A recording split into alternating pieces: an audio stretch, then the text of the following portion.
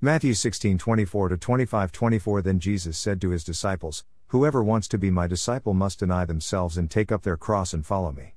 25. For whoever wants to save their life will lose it, but whoever loses their life for me will find it.